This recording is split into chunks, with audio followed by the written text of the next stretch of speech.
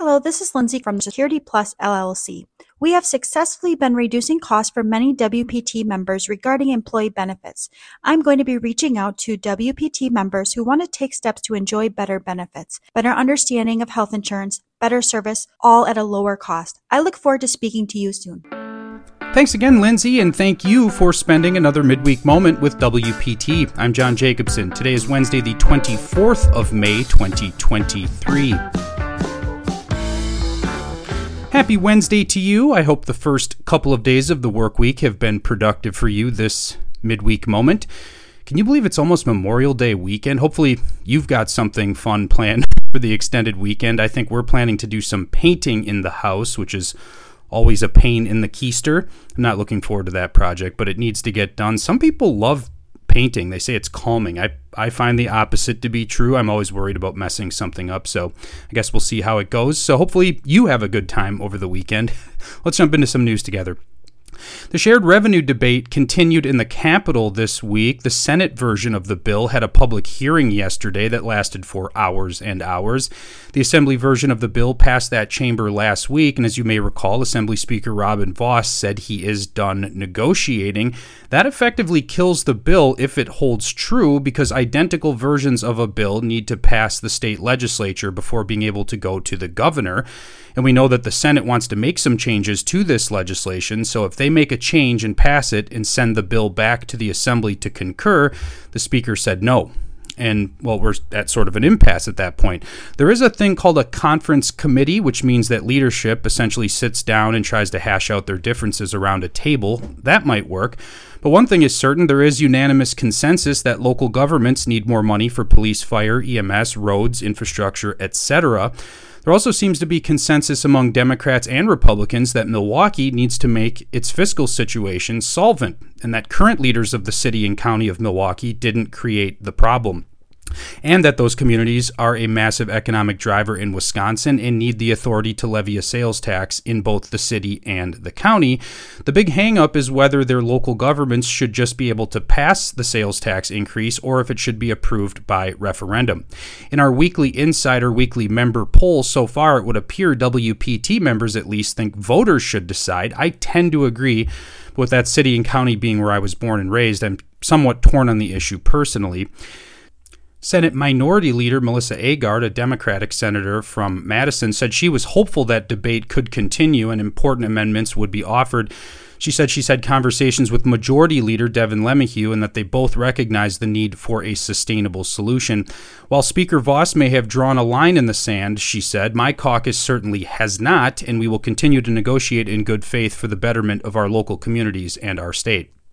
Now that a public hearing has taken place in the Senate, that committee will vote on the bill and likely send it to the full body, the state Senate. Once it's passed, we'll see what happens. Of course, WPT will continue to engage in the conversation and bring you what we know when we know it. While the shared revenue topic continues to dominate the headlines, the Joint Committee on Finance is continuing to craft our next two-year state budget plan. Some things approved yesterday that are very noteworthy. $7 million was granted in additional funding. It'll go to the Department of Workforce Development for grants for local youth apprenticeship, coming out to a total of $19 million over the two-year biennium. $10.5 million were approved for the Fast Forward program in the biennium, $16 million to the Career and Technical Education Incentive Grant Program, also $500,000 in funding for a new CDL training grant program. That is one-time funding. Here's an interesting one. The Wisconsin Department of Justice is recognizing the 20-year anniversary of the implementation of the Amber Alert system in Wisconsin.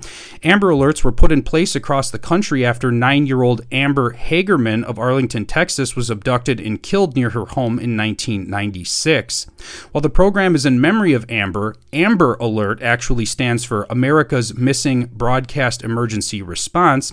Since Wisconsin implemented the program in 2003, the Department of Justice says there have been 57 alert activations. In more than half of those cases, the Amber Alert broadcast did play a role in the recovery of the children. Doesn't seem like your cell phone has screamed the alert at you more than 57 times in 20 years. Man, that's so loud. That'll pull you out of a deep slumber, no doubt about it. To issue an alert, a child must be 17 years of age or younger, in danger of serious bodily harm or death, and the initiating law enforcement agency must have enough descriptive information about the child, the suspect, or the suspect vehicle. Seems to be a very effective program, and since then they've implemented silver alerts for missing senior citizens and green alerts for missing at-risk veterans. Nothing more important than finding those lost loved ones, for sure. And then the Wisconsin Department of Transportation, WisDOT, is reminding Memorial Day weekend travelers to slow down on Wisconsin roadways and know before you go with 511 Wisconsin. You can download the app in the App Store or just visit 511wi.gov to find the latest road closures, constructions, accidents, weather conditions, and more. DOT says to buckle up, phone down, ticket or click it is in effect this weekend. Statewide, don't get pulled over for not wearing your seatbelt, folks. Slow down, especially in construction zones, of which there are plenty across the state, and move over for emergency vehicles that are stopped along the side of the highway. Always good advice from DOT, especially before a huge holiday weekend. Teddy Roosevelt said, "Never throughout history has a man who lived a life of ease left a name worth remembering."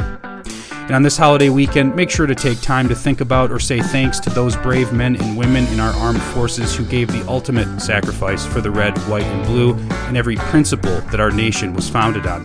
May they rest in peace. Have a wonderful and safe holiday, no matter your plans. As always, thanks for listening. Wisconsin Property Taxpayers, Inc. is a nonpartisan membership organization consisting of thousands of small business, farm, and homeowner members in every corner of the state. Founded in 1985, the organization is committed to providing its members with up-to-date information, legislative advocacy, and exclusive cost-saving benefits. Find out how to join at wptonline.org/join.